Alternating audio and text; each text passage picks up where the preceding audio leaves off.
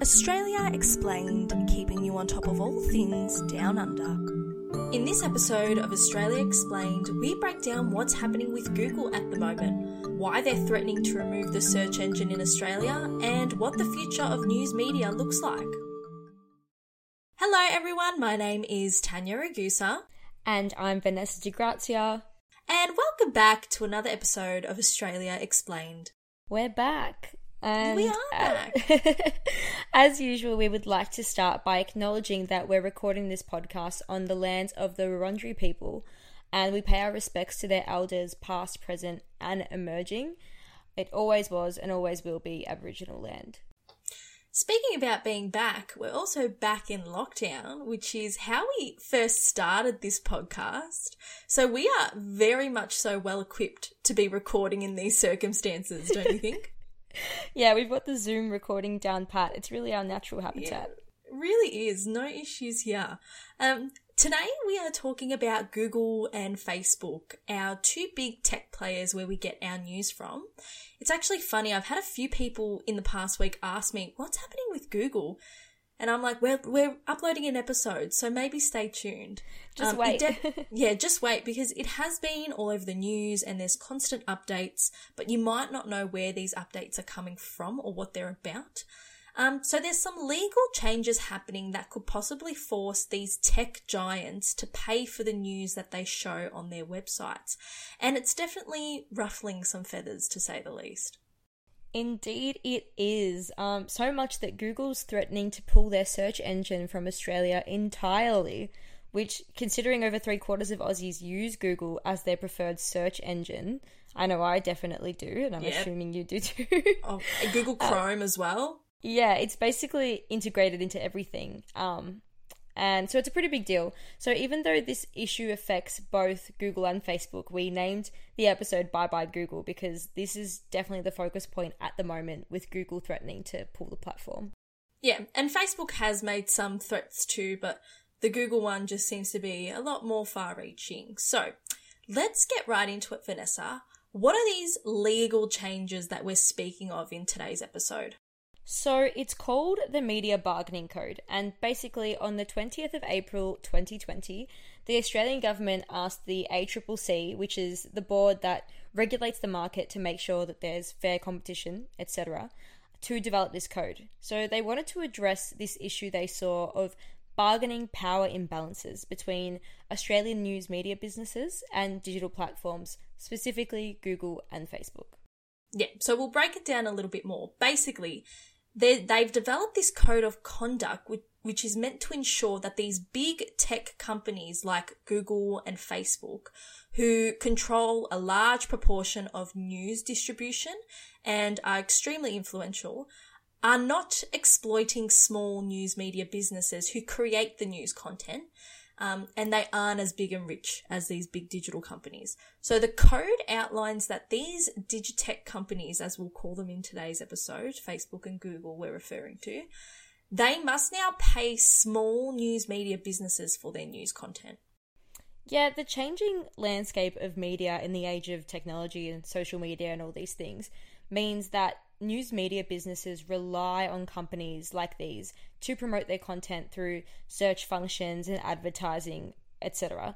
So Facebook and Google have each become unavoidable trading partners for Australian news media businesses in reaching their audiences online, and this results in an imbalance of bargaining power. So in essence, they've monopolised the market so much, and if you don't know what monopoly means, I beg you to listen to our very first episode where we talk about the Rupert Murdoch media monopoly. They've created this monopoly so that smaller media companies have no choice but to work with Google and Facebook, no matter if they're getting a good deal or not. Yeah, and it's really added to the discussion that's heated up as of late within recent years with a lot of, Senate inquiries and hearings about how powerful these digitech companies have become. Google is the world's most visited website with 2.3 million searches per minute. And the parent company of Google, called Alphabet, also owns Android, which dominates 85% of the smartphone market, leaving only around 11% to Apple, which is nuts to think about. But Alphabet and Google also own YouTube and Waze, so they've definitely got their hands in everything.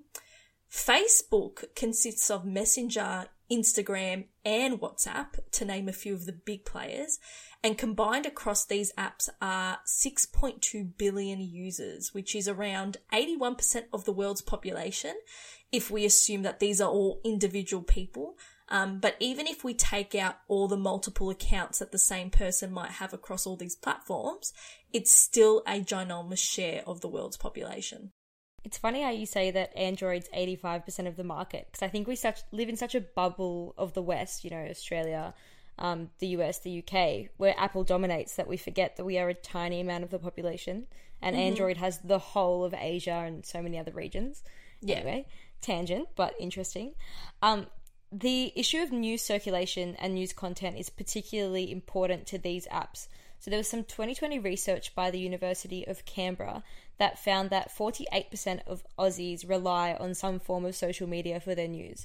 And if we were to do a poll of where all of you guys get your news, I'm pretty sure it would be either from one of these companies, or if not, from a similarly large company like Twitter or Apple News. Or even Instagram as well, with the amount of news accounts on Instagram. It's really interesting to reflect upon our own news habits.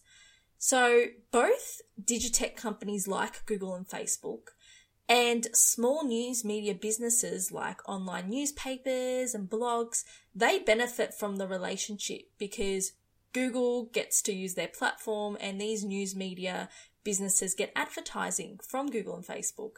But the Media Bargaining Code of Conduct plans to level the playing field a little bit more, just to make sure that the benefits on each side of the deal are somewhat equal and fair.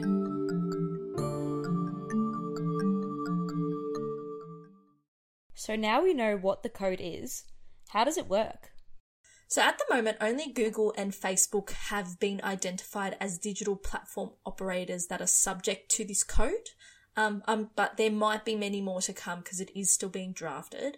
News media businesses are eligible for the code, meaning that they can be one of the businesses who get paid for their news content if they meet some certain criteria. So they must produce what is called core news, that is online. So this is journalism that is on publicly significant issues. It's not journalism on, horoscopes or things like that. It's actual news that will be of interest to the Australian public. Horoscopes is news. Is it? I'm definitely joking. I mean, we follow them, but how closely should we follow them? These news media businesses also need to be independent, so they can't have any big corporations or any links to governments or unions that may influence the type of content that they produce. These businesses must operate in Australia to serve an Australian audience, so it's very Australia focused. And these businesses must have an annual revenue of greater than $150,000, which leaves out a lot of the really, really small and independent businesses. Yeah, for sure. And once registered, these eligible news media companies can then engage in negotiations with Google and Facebook about payment for their content. So Google and Facebook must pay for news content if they want to display it on their websites, provide any sort of link to the content, a preview, a sample. Like, for example, when you go on Google, and sometimes you can get an extended preview of the news content, like in a little box with some lines. Yeah, so for that, they would even need to be paying. And these negotiations are subject to this negotiate arbitrate model, it's called, which sounds very fancy and professional, but basically means that negotiations for payments have to be met within a specific time frame, and if they can't agree in that time frame, they're referred to what's called an arbiter, which is an independent body who can settle the dispute, provide a solution for the next 12 months. So if Google and Facebook refuse to negotiate, they have to pay a penalty of $10 million or 10% of their annual turnover for that year, whichever's bigger. And I mean, to me, that sounds so unrealistic. It kind of sounds like it's like the little kid trying to stand up to the bully, and the bully is just going to absolutely squash the kid under his finger. Yeah. Which Australia is the little kid, if that wasn't clear. Yeah, and to get Google and Facebook to agree to these different points has been quite a hassle already. This is the proposed code, so nothing is set in stone yet, but negotiations with Google and Facebook have not gone too great at the moment regarding these points. A few other rules that Google and Facebook must follow.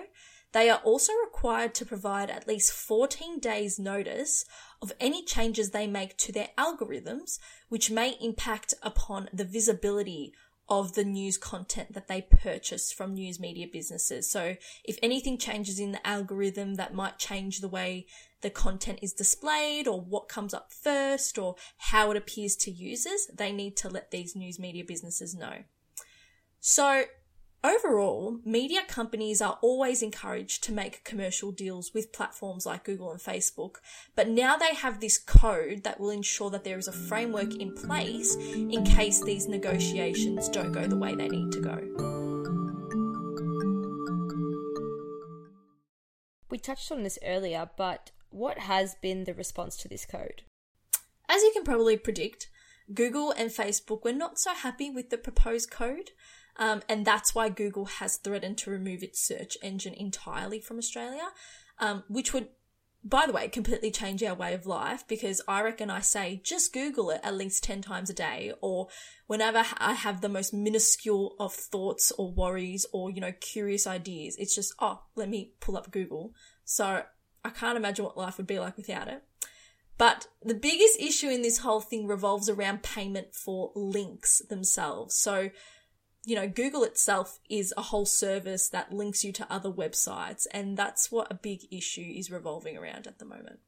Yeah, once you break it down, you realize all the little nuances and how this probably doesn't make sense in practice. So the managing director of Google Australia, Mel Silver, she released a public statement and a video that explained that having to pay to include links to news content would completely undermine and ruin the whole point of the search engine. And she has a very good point here, because the whole premise of Google is forwarding you to an appropriate website to get your news. If the code is passed, Google will have to pay for all the links that you see in search results. And the whole point of the internet is to move about freely, and many people have chimed in to say that all these agreements and all these rules are near impossible, which I tend to agree with, because regardless of if it has a moral intention of trying to keep Aussie news media businesses afloat, it doesn't seem like this code's very realistic or fair in terms of its expectations. Yeah, and when you think about the pages and pages of search results that come up in Google every time, imagine how many of those links you'll have to be paying for. It's quite ridiculous. Pulling news content from Google and Facebook would have absolutely detrimental effects for these news media businesses in terms of advertising and coverage. Google and Facebook also add value to news media businesses by providing those little previews that we spoke about. And this just means that their content is sort of displayed and reframed in a really enticing way. So the government has started negotiations with these digitech giants to resolve the issue, but they are still ongoing and yet to be resolved. But in researching this ep, I found a really interesting argument that offered an alternative solution to the payment for links. So instead of putting a cost on advertising, critics of the code have suggested mandating the amount of advertising that platforms like Google and Facebook must give to news media businesses. So they're changing the question from how much should Google and Facebook pay to supply news links to how often should Google and Facebook supply news links. And this way, the small news media industry can remain alive with, the necessary amount of advertising, whilst Google and Facebook don't really have to pay that much. Other critics have been fast to point out too, a few more issues with the code, mostly being that this negotiate-arbitrate model is pretty worrisome and could worsen the relationship between the digitech companies and the news media industry, because they could be stuck in this endless cycle of negotiation, and particularly if each of these dispute resolutions only lasts the following 12 months, you can imagine just how much back and forth this is going to be. Yeah, just company after company, they can't reach a solution, goes to the arbiter has a resolution, and then it's the next company that just goes through that cycle. And lots of taxpayer dollars as well. Mm-hmm. And of course, there are those who fully support the code, including giants like Microsoft, probably because Microsoft has their own search engine that could benefit from all of this, which is Bing. They've been very eager to clarify that they're on board. Probably because no one wants to use Bing. Oh, I don't think I've ever used Bing in my life. I've never used Bing. I've used Yahoo like a couple times. I don't know if that's still a thing. Yes. Never Bing. Never Bing. Bing just seems so not usable. Maybe that's because I'm so used to Google formatting and Google's, display, but something about Bing just makes me think, this isn't a proper search engine. Anyway. Yeah. Sorry, Bing. Like, we're not trying to run you under the mud, but that's just how strong Google is in our world right now. Yeah. There's also been a lot of support from Australian broadcasters such as The Guardian, the ABC, SBS and Seven.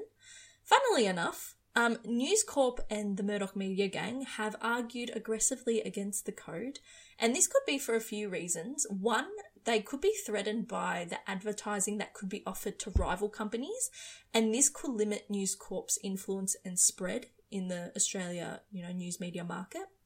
Or two, they could be potentially scared that Google and Facebook would limit the amount of News Corp content, considering how radical these newspapers are on a lot of things, for example, denying climate change. Yeah, they might be worried that Google wouldn't even want to pay for their news. Yeah. And it's a very good point that leads into a whole other conversation about the fear of censorship from big tech companies like Google and Facebook. Because that's like a sentiment that's already really strong in the US and is definitely rising here. But maybe that's for another episode because that's a whole other hatchet. Yeah, and it's developing too, so you never know. An interesting point to note, though, the code probably wouldn't do too much in terms of diversifying the news media market in Australia, given that the eligible businesses for the code must have a turnover of $150,000 a year or more. So all the big players that already dominate so much of the market, like News Corp and 10 and 7 and 9, they still get such a heavy say in this industry that they already have such a huge part in. And this all links back to our very first episode on media monopoly. It really is about who gets a say and who doesn't. Yeah, sadly, Australia Explained does not meet that $150,000 benchmark. I wish.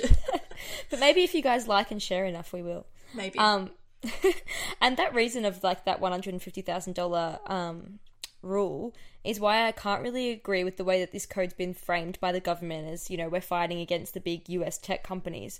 Because yes, we are fighting against them, but only to like conserve the big Australian media companies. Yeah. So you're just going from one billionaire company to another. Obviously, like Aussie jobs and the health of our media play into this as well, but that qualification definitely undermines their whole mission a little bit. You might have heard this a little bit in the news, but we'll answer it for you here. What has Google suggested instead? So they've gone straight to the people and offered us a new product, and it is called News Showcase. So it only came out less than 2 weeks ago, and it's a licensing program that provides monthly payments to some news media publishers to curate content across different Google services, so like Google News, some Android apps, etc. And we'll include a link in the show notes of a really great video from ZFeed that explains how it works. Currently, 25 Australian publications have signed up, mostly smaller independents such as Saturday Paper, Crikey, or Tanya's favourite, The Conversation. The Conversation. And yesterday, Seven Media joined Google as a major Australian publishing partner also. Yeah, so it's essentially like little cards that you can swipe that contain all these stories from the publishers that they have paid for. And you can see it across, a range of different platforms. And the way that Google has explained this News Showcase platform is that it is a part of the bargaining code. So if a news media company cannot make a deal with Google News Showcase, it will then go through that negotiation arbitration model. So it hasn't necessarily solved the issue about payment for links, which is where a lot of Google's, discontent comes from. News Showcase has also been rolled out in a few other countries, and in the spotlight at the moment is how it's being played in France. It was recently revealed that Google would be paying around 142 million Australian dollars to 120 French media companies over 3 years, and this received a lot of criticism for not being nearly enough. payment for this news content. Yeah, Nine and News Corp argue that the Australian media publishers should be paid anywhere between $600 million to $1 billion per year. Yeah. Which is crazy in comparison to that 142 million figure. And the French example is potentially reducing the value of this content produced by companies. It's setting a global precedent of the types of deals that can be expected from these bargaining codes. Yeah, mind you, that 142 million is across 3 years to 120 different companies. So you can probably expect that each company wouldn't be getting too much. So I guess Australia is arguing that a lot more needs to be done here. Important question. Why is this code of conduct being developed now of all times? It has a lot to do with the decline of the traditional news media industry, particularly newspapers, but it's not just because of the rise of social media. So over the past 20 or so odd years, many news media businesses have lost a lot of revenue because classified advertising is no longer a thing, really. So there used to be that part of the newspaper, and it does still exist, where you'd have classified ads for things like houses and jobs and car sales. There are so many websites that are dedicated to these things now that there is no longer a need to pay newspapers and media businesses this money for advertising. Now you can just easily log on to realestate.com.au if you want to see what's available for rent, or you can go to carsales.com.au if you want to see for cars being advertised. So because of this move to all these websites, revenue from classified advertising fell $1.3 billion between 2002 and 2018. So we have that side of things. But alongside all of this, more money is being given to Google and Facebook for advertising, which worsens this whole power balance that the code is trying to tackle. So it is estimated that for every $100 of advertising that a company invests into their content, approximately $53 goes to Google, $28 goes to Facebook, and then $19 goes anywhere else. That just really shows the hold that these companies have. There is some promising news in that online and ongoing subscriptions to news media are growing year by year. So people are subscribing to the newspaper they enjoy, etc. But this is not yet nearly at the rate to make up for all the money lost from advertising. Yeah. The code was also established to save public interest journalism in Australia, especially after News Corp, or, Murdoch Town, shut down 60 of its publications. So we've already had such a decrease in the Australian media landscape. So the code attempts to provide a light to, the diminishing industry by boosting revenue in any way it can. I think it brings light to a discussion about how far government regulation can go in a world that's changing so fast. Because this made me think about when the government was trying to cover the losses of the taxi industry amongst the rise of Uber. So yeah, I just wonder, should we just accept that digital capitalism is going to keep breeding these kind of situations, or are we really going to try to keep tirelessly regulating against it? I don't really have the answer, but I think it's a good question. Yeah, food for thought, definitely. And now it's time for our recommendations. Tanya, what have you got? So going along with our, balanced approach here at Australia Explained, where we like to give both sides of the argument, my recommendation is an interesting one. It's a video made by a YouTube executive, Matt Koval, explaining the bargaining code to YouTube content creators. And it's just really fascinating to see how he explains the code, because he's mainly focusing on how giving that notice of any algorithm changes could allow outsiders to, understand how YouTube ranks its content, and then those outsiders can then become YouTube creators who become more famous than the existing creators. So it was just a really fascinating video, and I was really interested to see that was the point he focused on, and that's how he explained it to his audience. But it's just important to remember that bias is real. Maybe we'll be able to get it on that and get our podcast super famous. Yeah, he was saying, algorithm. Yeah, he was saying, if our algorithm is exposed, people will be able to see how they can become YouTube famous, or something like that, along the lines of that. Okay, got to study up that one. My recommendation is to get a little bit of perspective by reflecting on either, depending on your age, how you or somebody you know used to find news before 1998. So we were both born in 1998, so I plan on asking my mum about this. But because the Google really did change the world in the way that we found news. So what was the breadth of news? Was it like an ignorance is bliss kind of situation? Are things better now? What do we have to lose if we do lose this access to these kind of search engines and news? Which is just an interesting question to talk to anyone about. We were born in 1998, so I think there still would have been a few years of development before the internet really kicked off. But I still can't remember how I got news before then, so very interesting question. And that's it from us today. Thanks for listening. We hope you enjoyed this episode. Let us know what you think. We're always interested to hear your thoughts. And in the meantime, you should already, but do now if you do not, follow us for more short, sweet and simple Aussie content on Instagram at Australia Explained Pod. All the info that we talked about in the episode is in the show notes for you to check out. See you next week. Bye.